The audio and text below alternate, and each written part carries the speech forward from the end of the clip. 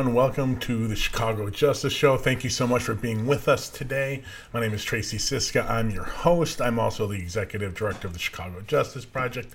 Check out chicagojustice.org, our website, for all the information about our transparency and accountability work, ongoing litigation, the fact that we're expanding around the country. All of that is there for you.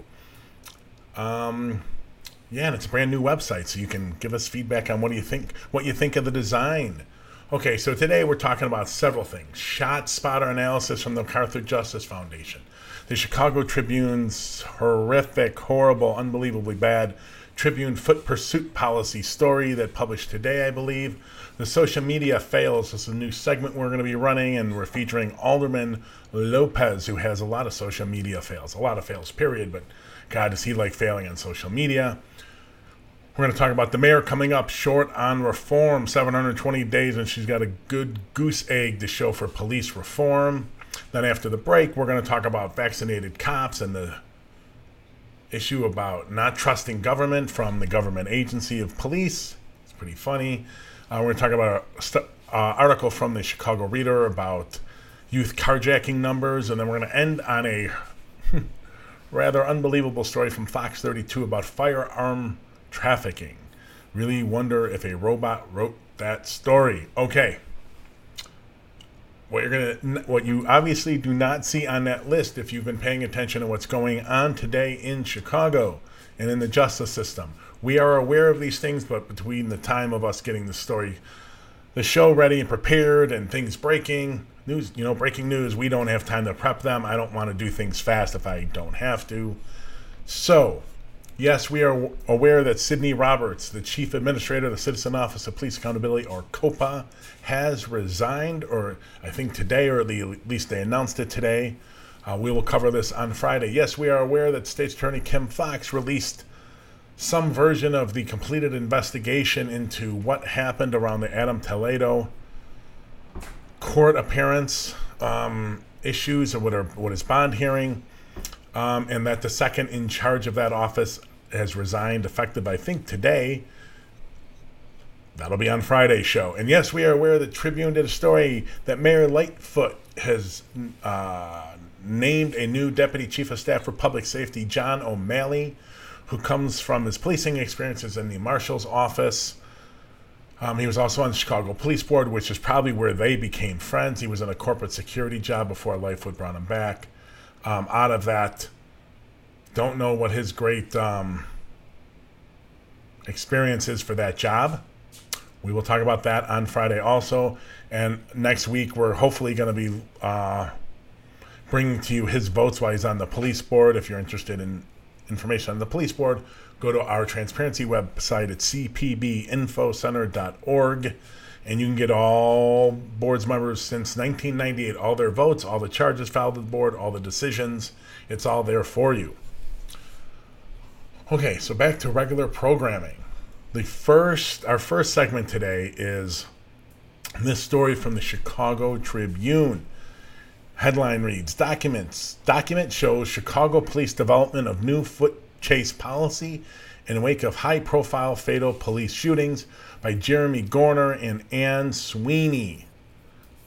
Okay, now I'm going to read you, we're going to go over some of the content of this article, but I'm going to read you some quote, the main quote that I find just astonishing. Think about why this article was published. Okay? If you read the headline, they have documents that have content that are absolutely making up the new policy, or they have the new policy, right? So here's a quote from that story. Chicago Superintendent David Brown this week said he had a draft of a new policy in hand. The document obtained by the Tribune appears to contain possible elements of such a policy now under study. May contain elements possibly under study. So you don't have it. You have some document that was handed to you from someone internally, but you have no idea. You cannot confirm anything in the document you've been handed is in the actual policy that Brown has, that has been drawn up. You're kind of hoping it might be, maybe, who knows, kind of possible, sort of. What the hell are you doing? If you don't have the goods, don't publish the story. There may be possibly elements. No, bullshit. Don't publish the story. It's kind of ridiculous. Okay, but let's go to some of the content of what these guidelines may possibly, almost sort of, maybe praying it may be, because it's not good. It's not good. The guidelines being studied essentially call for officers to make more careful decisions about chasing suspects, especially without backup, and only when they have legal justification to stop or arrest a person. Wait a minute. So you're telling me it's okay currently for officers to chase people that they don't have legal justification to stop or arrest? Because if you're making a rule that they have to have legal justification, it means currently they don't have to have legal justification to stop or arrest them, to pursue them on foot. Does that make any sense? The hell are they talking about? The next one. Proposing officers not separate from their partners during chases unless there are exigent circumstances. That makes sense. That makes some sense. A little bit. What are exigent circumstances? I don't understand. I don't think they know. But, okay, not the worst idea, but you got to remember, ladies and gentlemen, these things happen in seconds. How are they going to register all this? Next. Make attempts to contain those being pursued, to cordon off areas if possible with the help of additional police resources. Okay. So, what does that mean? I mean, I know they threw a bunch of words at you, but what does that actually mean? So, at the moment the person runs, you're supposed to stop and make a decision about whether or not you can use additional cars and additional officers to kind of cordon off an area. Okay? I don't think that's going to work, but hey, okay.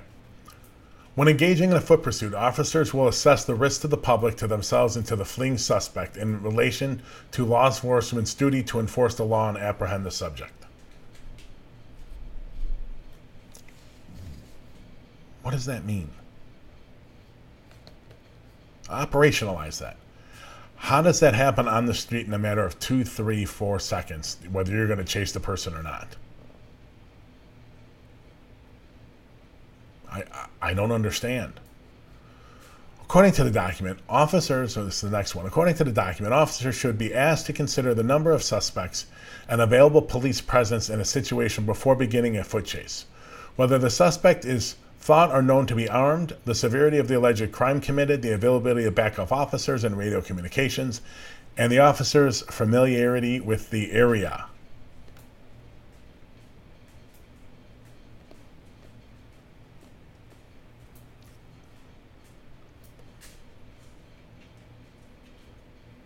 Officers could be asked to consider the number of suspects.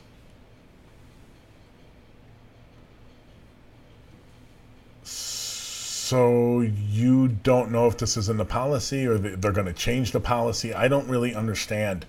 Officers could be asked. This just means this was some document somewhere, and they have no idea. The reporters have no idea if this is actually in the policy, but damn, do they want to write about this. And seem like they may possibly, maybe, sort of, kind of have an inside document. I agree the officer should look at their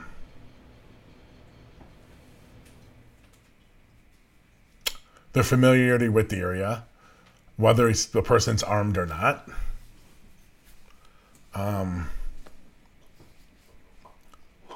Interesting. We'll get to a couple more, and then I'm going to give you my real big feelings. Other factors include an assessment of whether the foot chase would occur in a residential, commercial, or school zone, weather conditions, lighting, time of day, and if the ground is unsteady, the document states.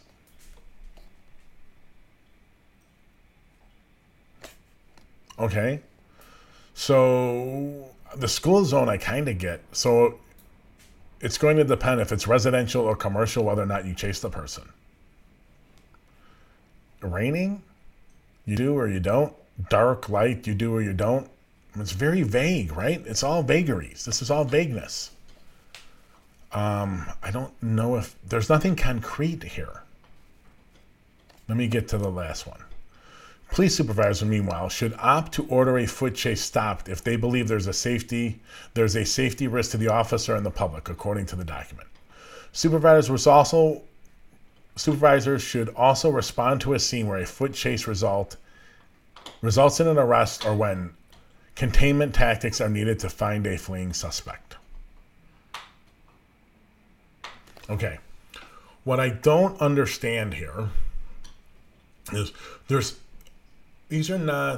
is like what you would draw up, like if the CPD was sitting around, the CPD leaders were sitting around at a table spitballing things. These are some of the things they would come to. They would discuss. There's no doubt about it. So they're right there. But at the same time, they have to have more concrete things like this. How about don't chase anyone if don't engage in a foot pursuit, hypothetically, for any suspect that is not around related. You have probable cause to think they committed a felony, a violent felony, and there's likelihood of an imminent threat to yourself or the public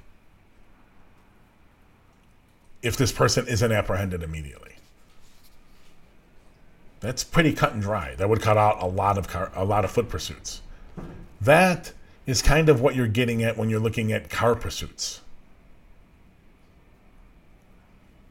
Which, by the way, have a longer runway, which means they typically take longer. If you look at the Adam Toledo foot pursuit,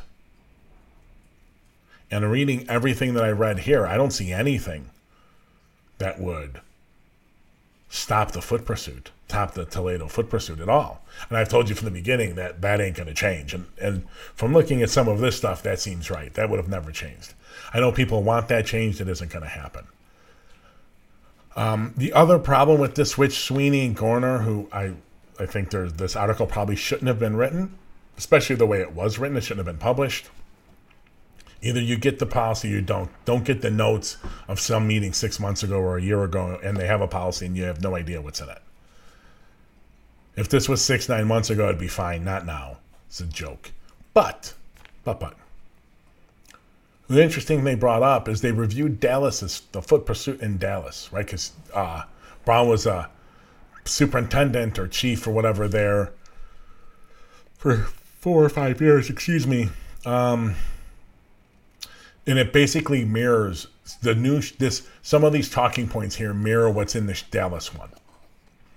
And the most important piece that came out in this article, because there wasn't a lot, so it was a low bar. But the most important one was there's no discipline related to officers who don't abide by the policy. That's right. No discipline attached. You would have thought we'd have learned something. That's not good.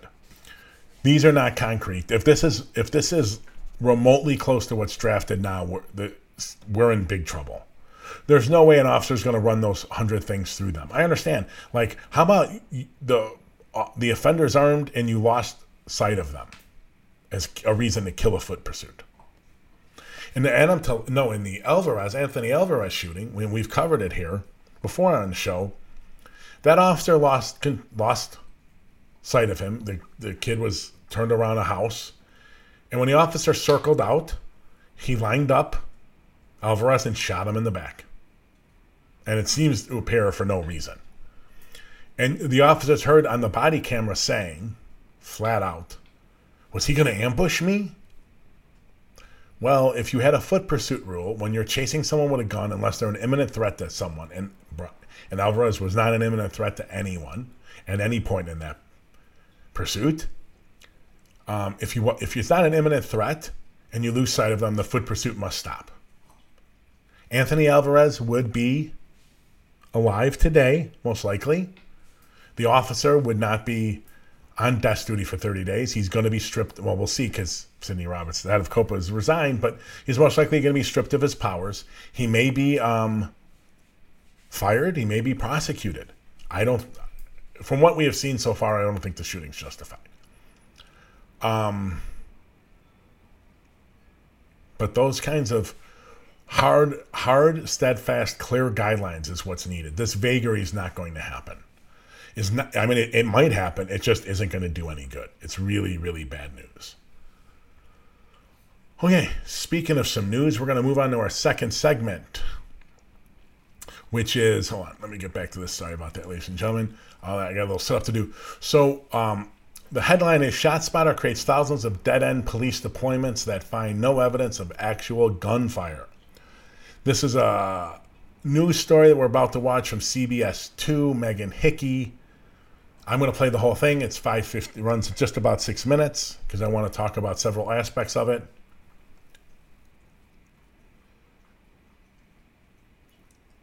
I voiced them a little bit earlier. We're going to go more in depth tonight. I have my issues with the analysis that was done by the MacArthur Justice Center. I think there's some context missing. I am not a fan of ShotSpotter. I don't think... there's no good evidence on either side, either on ShotSpotter side or the activist legal side, that whether or not ShotSpotter works. There's an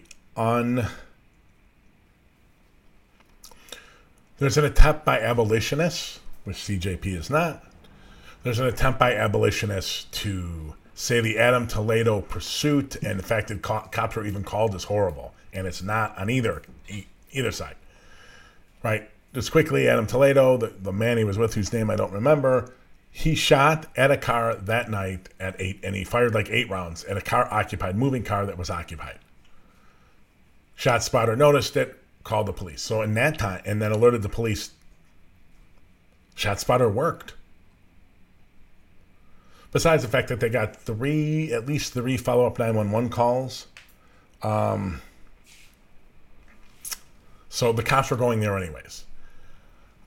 I think there's plenty of issues with ShotSpotter. Let's go into the segment, and then we'll come back on the other side and we'll talk about it. Chicago's $33 million contract with ShotSpotter, a high-tech gunshot detection system that sends police hunting for gunfire in seconds. With accusations it doesn't work and targets certain communities, the MacArthur Justice Center at Northwestern University is asking a Cook County judge to examine its reliability for court cases. CBS 2 investigator Megan Hickey on if it's worth the price. That's semi-automatic, and then they switch to full. By now, you may have noticed these sensors. They're deployed over 117 square miles of the city, spanning 12 police districts. ShotSpotter. It senses gunshots fired in the area. ShotSpotter uses a series of microphones and sensors to detect gunfire. Officers responded to a ShotSpotter alert near Spalding and Ohio Street, and in recent years has become a crucial tool for the Chicago Police Department. Because ShotSpotter is so accurate in real time, the officers can they arrive to the scene somewhere between 5 and 7 minutes before a 911 call. The technology has helped law enforcement get victims help sooner, identify witnesses, and collect important evidence. But it's also been the genesis for some dangerous, even tragic encounters. You heard the train screech, come to a screech and stop, and it was like, wow. On a cold December night in 2018, a 26-year-old man fired test shots into the air on the city's south side. ShotSpotter alert. But ShotSpotter picked up the sound of the shots, and that's why officers Gary and Marmolejo were dispatched, sparking a chain of events that ended with 2 Chicago police officers being fatally hit by a train that they didn't hear coming. Yeah, there was about 7 or 8 gunshots fired on the 2300 block of South Sawyer. ShotSpotter also brought police to Little Village on March 29th. Within 5 minutes of the 2:36 a.m. alert, Officer Eric Stillman shot and killed 13-year-old Adam Toledo. The still frame of Toledo's hands up in the air right before the shot made ripples across the country. So here's the question. While it can be an incredibly useful tool, does ShotSpotter create more opportunities for dangerous and sometimes tragic outcomes? One important thing about ShotSpotter, Jonathan Manis of the MacArthur Justice Center says yes. it's clear that the system creates a sort of powder keg situation. Manis' team analyzed OEMC ShotSpotter data from July 2019 through April 2021 and found that well over 85% of ShotSpotter-initiated police deployments in Chicago turn up no evidence of any reportable incident or crime, let alone gun crime. So the police are going into that situation expecting to find somebody who's armed and who has just fired a gun. And if 9 times out of 10 they end up finding nothing, I mean, that creates a pretty dangerous situation for anybody who happens to be in the vicinity. Manis also notes that the majority of cameras are installed in neighborhoods with largely Black and Latinx populations. It exacerbates the sort of racialized and aggressive patterns of policing. The Office of the Cook County Public Defender has also probed ShotSpotter's effectiveness in Chicago, citing a lack of independent testing into the rate of false positives, which is why their lawyers have recently filed legal challenges to the admissibility of ShotSpotter evidence in criminal trials. 2 other studies, one in St. Louis and another in Philadelphia, found that gunshot detection systems do not result in reductions in violent crime. So in your opinion, do you think that the ShotSpotter system is worth $33 million of taxpayer money? I think it's hard to justify spending $33 million on a tool that sends police hunting for non-existent gunfire almost 9 times out of 10. But that decision won't be up to researchers. It's in the hands of the Chicago City Council. Alderman Christopher Taliaferro is the chair of the Public Safety Committee. We can't blame ShotSpotter for what happened to Mr. Toledo. We do need police reform, and we are still in the process of reforming our police department. Taliaferro, a former police officer himself, says the ShotSpotter technology performed as it should have the night that Adam Toledo was killed. It's what happened after that should be scrutinized. Do you believe ShotSpotter is worth taxpayer money? I do believe it, because we're saving lives with it. The technology also aids our police department in it being able to attend victims much sooner. Today, Mayor Lori Lightfoot was in agreement, believing the benefits outweigh the drawbacks highlighted by the MacArthur Justice Center. Obviously, like with any contract, we need to make sure that we are continually evaluating it to making sure that we're getting the best bang for our buck. Chicago police declined to make anyone available for an interview on this topic, but in a statement said in part, ShotSpotter has detected hundreds of shootings that would have otherwise gone unreported. The Chicago Police Department's expansion of ShotSpotter is helping us reduce crime and make our neighborhoods safer. ShotSpotter has a contract with about 100 U.S. cities, including Miami, San Francisco, Las Vegas, and New York. ShotSpotter also declined our request for an on-camera interview, although we did send those top-line findings from the MacArthur Justice Center well in advance of this story running. ShotSpotter spokesperson didn't specifically address those bullet points, but sent us a statement saying in part, our technology fills the gap when nationally nearly 80% of gunfire isn't reported to 911, deploying officers to crime in real time, saving lives. In the Loop, Megan Hickey, CBS 2 Investigators.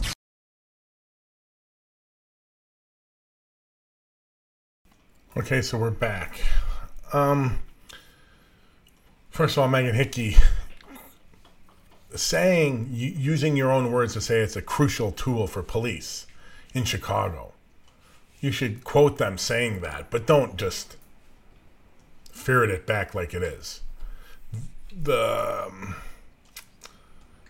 jury is out for sure. And as the report says, it has been problematic in areas. ShotSpotter doesn't release any data, so it's very hard to track it. They basically, in the contracts, make sure they control as much of the data about what it does as possible. They don't want people looking at it. It is not 95%. It may be 95% accurate in that it picks up 95% of the gunfire. That I would believe, maybe even higher. But what it doesn't do is, as well as it should, is distinguish between other sounds and gunfire. That is really where the problem is. I don't get this report from Megan Hickey because the couple of examples they used at the CTA one where the cops got hit by the train and Adam Toledo, sorry, ladies and gentlemen, those were shootings. What the people at MacArthur Justice are talking about is that there's fireworks or something going off, and this computer system is telling the cops it's a shooting there, and they go rush there, and there's bad results. But that's not what Madam Hickey, she tried to allude to dangerous situations. Yeah, shootings are dangerous. That's why we employ cops. I'm sorry. That's one of the reasons. So, yes, I'm kind of lost to why she showed those examples. They're kind of meaningless. Toledo, once again, red herring. Don't go down that rabbit hole. I was kind of shocked about Lightfoot and Talafario so committed to that $33 million. Lightfoot's bullshit, and that's what it was. It was BS about we're going to look at that contract like we do with all others. No, she's not. No, that's just, it's bad. Real quick, before we go on to a couple of the images from the analysis that the MacArthur Justice Center did, it's not they don't give you detailed methodology as much as we would like, but it's not terrible. It just isn't as good as it could be. Last thing I want to talk about, Jonathan Maines, which is how I think you pronounce his name, from MacArthur Justice. It has police hunting non-existent gunfire. Possible. And maybe we don't need to spend the money. That's also possible and probably more probable. I would have liked more of a nuanced evaluation about the role that 911 calls play and whether ShotSpotter sends cops to how many more shootings that come just from 911. I think it's a lot more, so that may have part of it. But anyways, let's look at a couple images here from the the report. Yeah, I don't have images. Okay, so we won't be looking at them. Let me just give you some numbers. Part of what the MacArthur Justice Center is doing is claiming every time there isn't the big flaw in the studies, they say every time there's not a police report filled, every time that ShotSpotter says there was gunfire and the police respond, there's a call for service generated. That's what it's called. Every time there's a call for service, but there isn't a matching crime incident report for gunfire or arrest report for gunfire, that gunshot did not occur. There was no gunshot. And that's just not right. It isn't.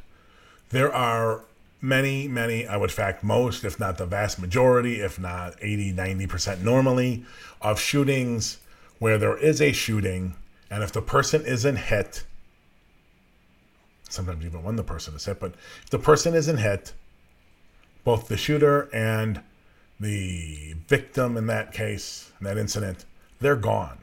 They're not waiting around for police to show up. They don't want to interact with police. So to say every time there's a shooting that there isn't a subsequent report that that's somehow unfounded or not a shooting or not worthy of sending police to is wrong. And my big problem is that they can't figure it out with any reliability, the difference in the numbers. Like, all right, ShotSpotter said there were the shootings and this many, and we had this many police reports, so that we have this number, we know we're right. And then everything else where ShotSpotter sent them to a scene, said there was a shooting, sent them to the scene, and they didn't come back with a police report for a shooting or gun-related crime. That's a unfounded gunshot, and that's not true. And they can't, because this isn't really deep social science research, they can't ferret out that difference there. And that's what we really need to know. That wasn't done here. I still think, the research is pretty good, but that's a big problem. That isn't it. It just isn't it. We need to know what that in-between number is. Shootings that happen that people don't stick around for.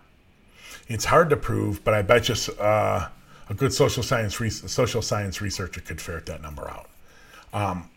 Also, they rely on the closing code in the OEMC data. So when someone calls 911, or for instance, let's do a 911 call, even a ShotSpotter may be the same thing here. In a 911 call, the operator tries to get data, information from the caller to tell people so they can tell the cops what's going on. Oh, there's a shooting. Where's it at? Great, we're sending officers. So they give it a code or some kind of active related to shooting, right? When the cops get on the scene, at some point thereafter, not right after, by the way, depending on the scene, they may radio in, yeah, there's a shooting, there's still shooting, or yes, we have a victim, so it's a bona fide shooting, or we have shell casings or whatever. But a lot of the times, there's a saying in the police department, 19 Paul closes them all. One I just learned recently, which basically is used by officers to clear a bunch of calls for service where they didn't really find anything necessarily, or nothing they deem worthy of being in a report. Those closing codes, which is, yes, we have an opening code. This is what OEMC or now ShotSpotter said happened. The caller said happened. Now we need to know what exactly did the officers find. Those are notoriously unreliable in Chicago. So that's a problem in the research. I have issues with ShotSpotter, no doubt about it. I think it was interesting with Talafario talking about how it, because it's an automatic and you don't have to wait for a person to call and then a person to take the call, get all the information, and then send it to police officers, that they get it pretty much almost simultaneously. They're dispatched almost simultaneously through ShotSpotter. The cops are getting the scenes much quicker than they normally would. Eddie Johnson in that, for whatever it's worth, said 5 to 7 minutes. I'm not sure how scientifically based that is, but it's at least a couple minutes probably quicker than they would have just responding to 911 calls. They're getting there to help victims. That may be true. And I think that's worthy of consideration. I don't think I love it, but I think it's worthy of consideration when you're ripping ShotSpotter, which I think for the most part deserves to be ripped. Okay, we're going to go on to our third segment. It's a new segment for us. We're going to try to run at least once a week, and it's basically social media fails. Alderman Lopez is our guy today, and he's got 2 entries. Here's the first one. I'll read it. Gangs endanger everyone in our communities. He's responding to someone else's tweet about how, well, first of all, he's responding to Colin Boyle's tweet. And Colin's tweet was, Chicago police should stop foot chases until new policy is created. Latino leaders say this has to end right now. It's a Black Hub Chicago article. Alderman Lopez says, gangs endanger everyone in our communities. They shoot and run every night, causing police to chase to apprehend. Yet Latino leaders, in quotes, don't even want them chased or apprehended. Are they suffering from Stockholm Syndrome or just afraid of holding gangs accountable? Yes, everyone's afraid of holding everyone accountable except you, Alderman. No, that's a fail. He, like everyone else, I should say him and all the people that just can't stand change or reform for any reason and don't understand collateral consequences to anything, and don't understand facts or science or data.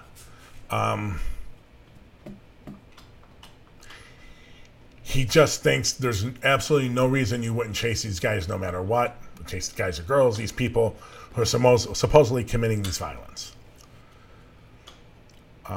I think it's pretty much a fail. I don't know. I think he's going to try to run in the ultra-conservative Trump party for mayor against Lightfoot, which should be a resounding loss, but it'll be fun to watch him lose that way.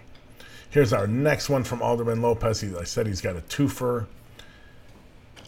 Here's Aaron Haggerty.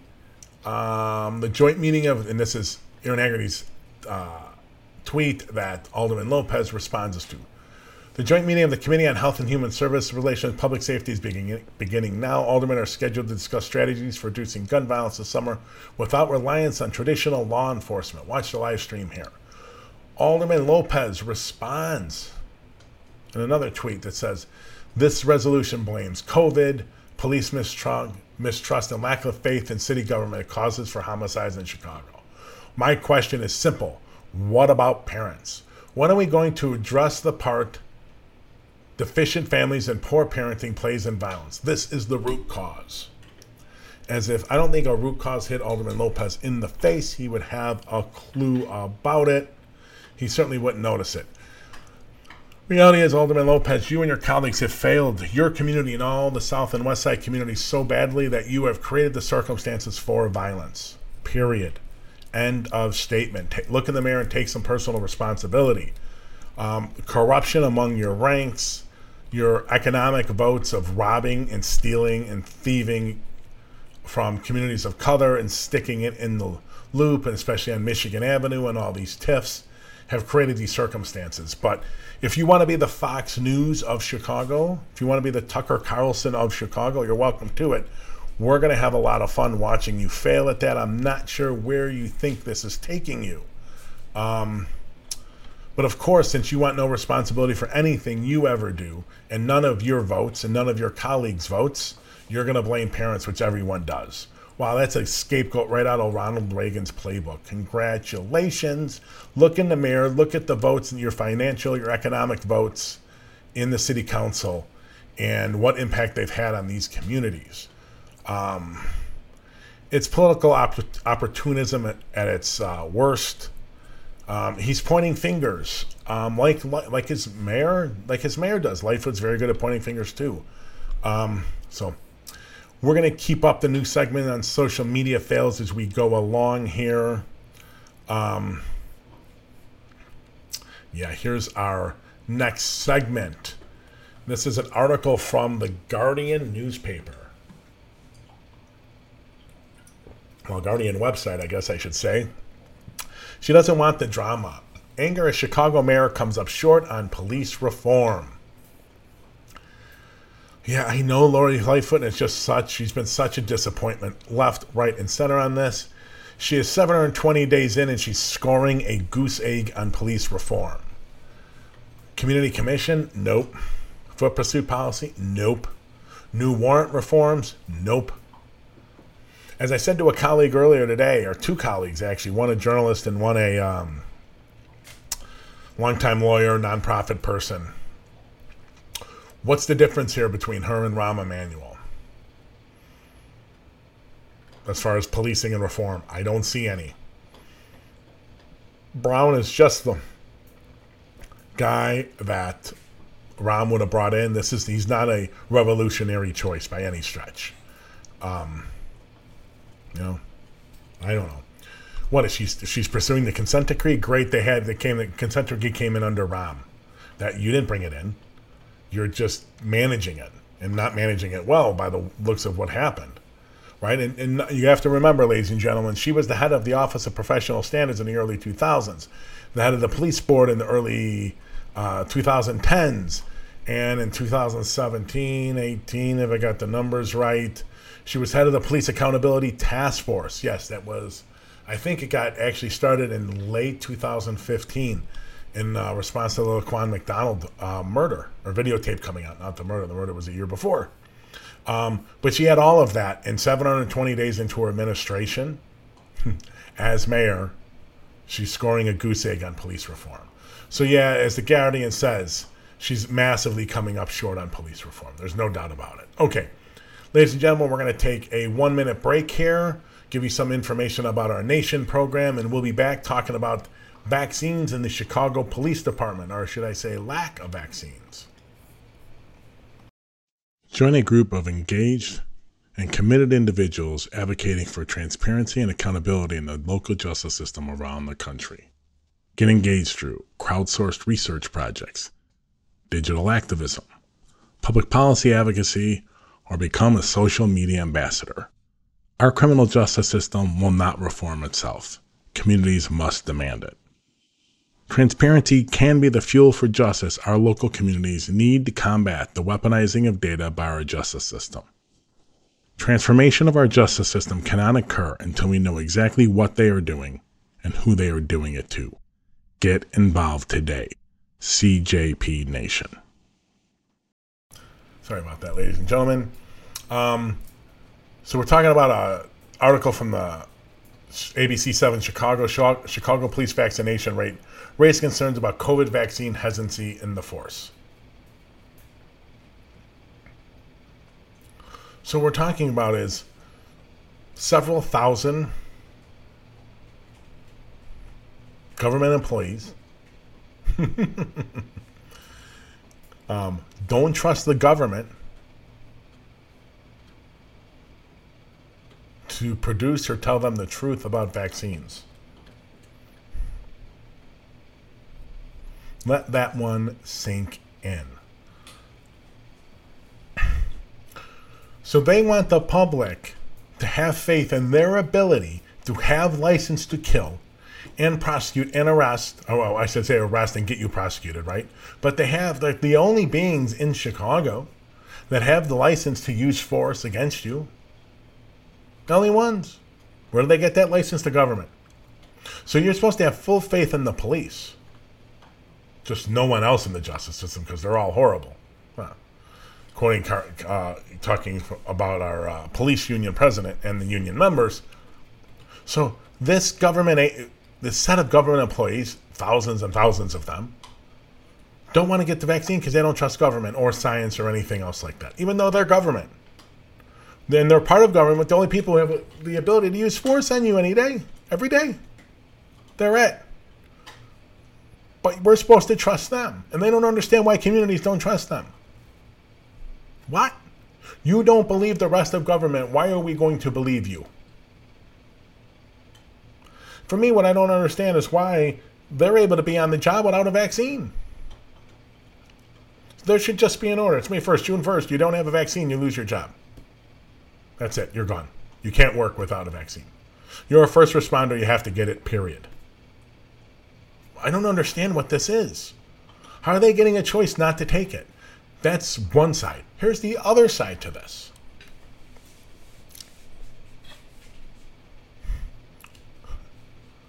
This is the kind of conspiracy thinking, right, that leads to the insurrection. Which, by the way, I'm coming to you from D.C. I'm a mile from it. I'm a mile, both equal distance almost, from the White House to the Capitol. Insurrectionists were parking outside our building, staying in the hotel next to us. They were standing in the street that night, all geared up. That's what leads to that. That's why there are so many police and ex-military that were arrested in part of that and being uncovered as part of the Proud Boys and the white supremacists. The people in the government with the power to kill you don't understand how the public could distrust them and their use of force, deadly, lethal force. Yet when it comes to them trusting government over them, like higher level of government, and producing a vaccine and getting these shots and getting it distributed and doing what's right, they don't.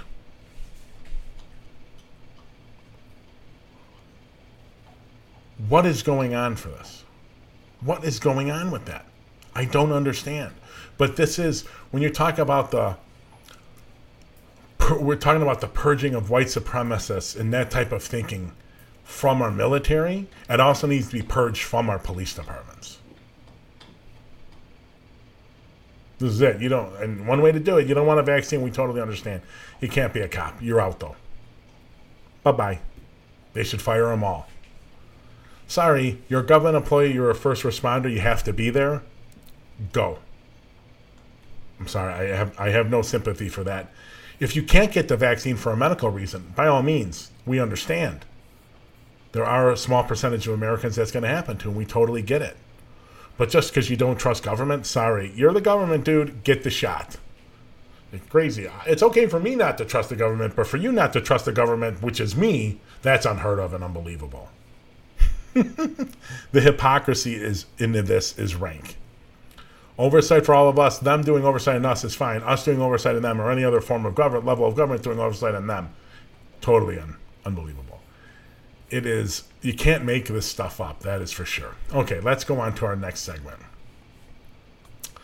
This is a story out of the Chicago Reader. And it's an interesting story, somewhat. And it talks about the politics of fear is the title. Politics of fear. Are youth really to blame for the carjacking spike? Well, I'm not sure if they do a great job dismissing that, but let me give you some stats from the article. In 2020, there were 1,400 carjackings, 800 more than in 2019. There's a 133% increase from the year before. there were 1,127 arrests for car vehicle hijacking. Related to car vehicle hijacking is what it should tangentially. What happened? What do you mean? Well, 84% of those arrests are actually for criminal trespass. What do you mean? This is something that I learned several years ago now, actually. We lived there 6 years. Yeah, so it's been a few. We got hit on one of my birthdays 4 or 5 years ago, maybe more, 6 years ago. Hit and run outside of Margie's Candies. So having some ice cream on my birthday on Western there. It was a hit and run, and I couldn't ID the person. I had a general idea what they looked like, but a bunch of us saw it, and we all had different versions of what the person looked like that hit us. He lost the wheel, parked in the car, parked without a wheel. They found the car. The person reported the car stolen the next day. And basically what we found out is that we couldn't prosecute the person unless someone could swear that the owner of the car was the person driving it, or we could identify the person driving it who we believe was the owner. And none of us could, right? And that's what's going on with these carjacking arrests. So you get carjacked, especially in 2020, people are masked up, they have a hood on or something like that.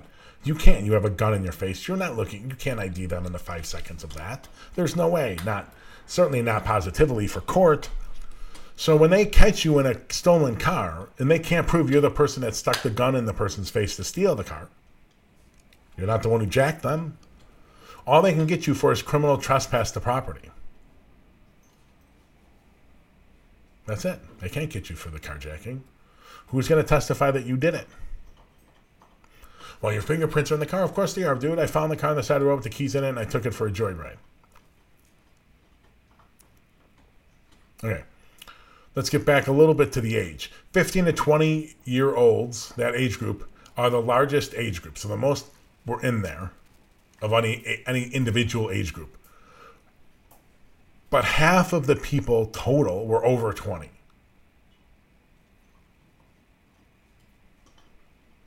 Okay, yeah, I could see that. It's kind of a false narrative a little bit about teens driving it.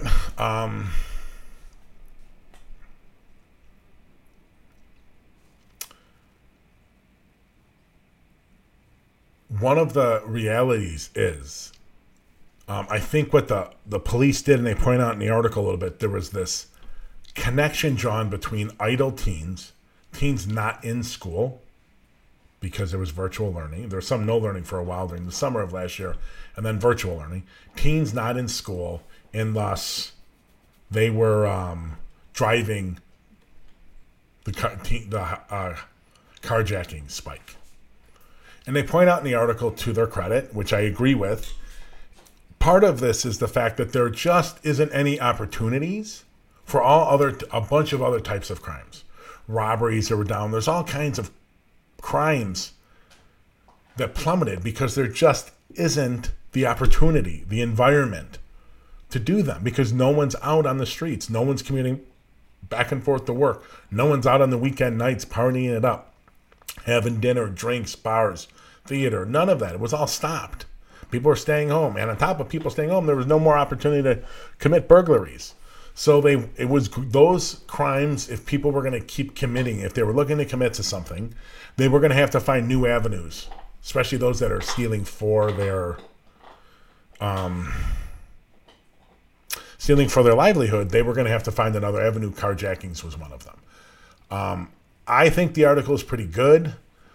Some of the stuff is, a little iffy here or there, but it was interesting. They talked about, and this makes sense to me, if they're going to make an arrest, it was mostly on the same day.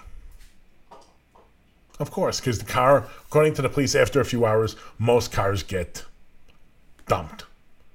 Now, the police said something about, especially my last point about the article, this is a lie. The police got caught in a lie. Most of the cars are being returned to their owners. That's interesting, because CBS News some time ago had a report that only 12% were returned to owners. That isn't most of them. Ain't even close.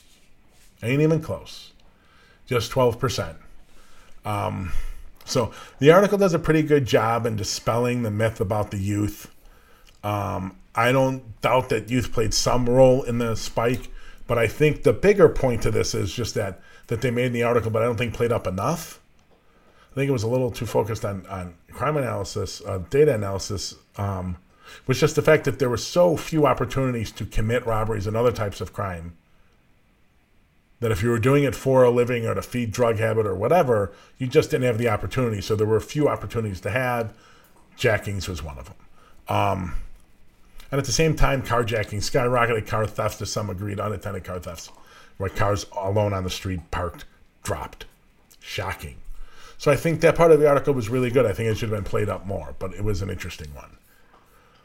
Okay, ladies and gentlemen, we're going to go to our last segment of the day. And this is so unbelievably infuriating.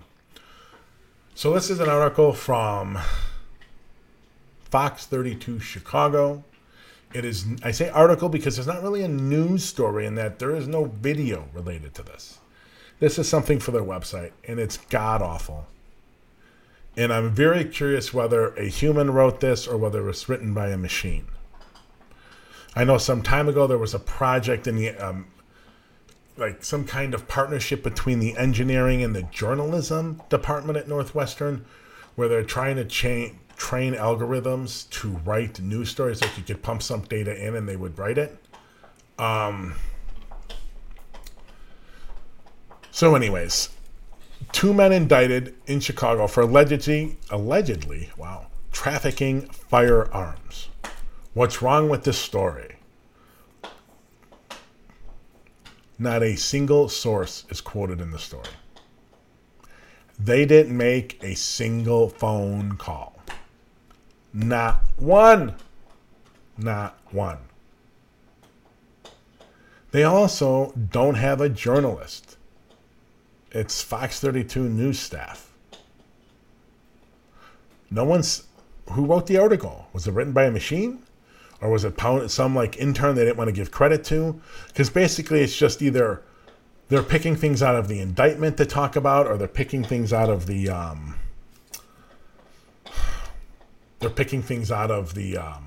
press release. It's about some dopes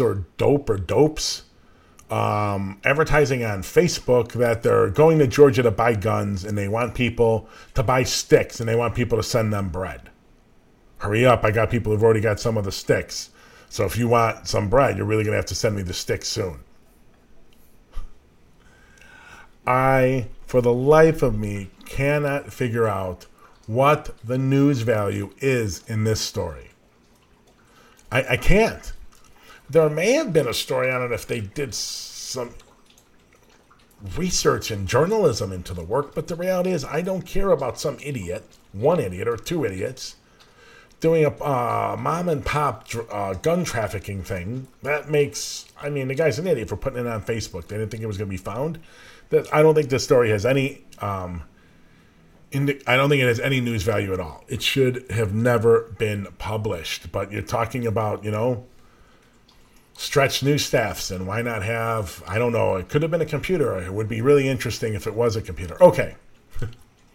Thank you so much for tuning in. I really appreciate it. Real quickly, we will be back on Friday as planned, 5:30 Central, talking about the resignation of Sidney Roberts, Chief Administrator of the Citizen Office of Police Accountability, which happened today. We're talking about Kim Foxx releasing an internal investigation into what happened in the Adam Toledo bond hearing and how the second in charge left the office, and about the new Deputy Chief of Staff, Public Safety, John O'Malley, being appointed. And we're going to look not on Friday, but in the coming weeks at his votes on the police board. So thank you so much. If you have ideas for the show, topics you want us to cover, people you want us to interview, please hit us up at info@chicagojustice.org or any of the social media platforms you are watching this on.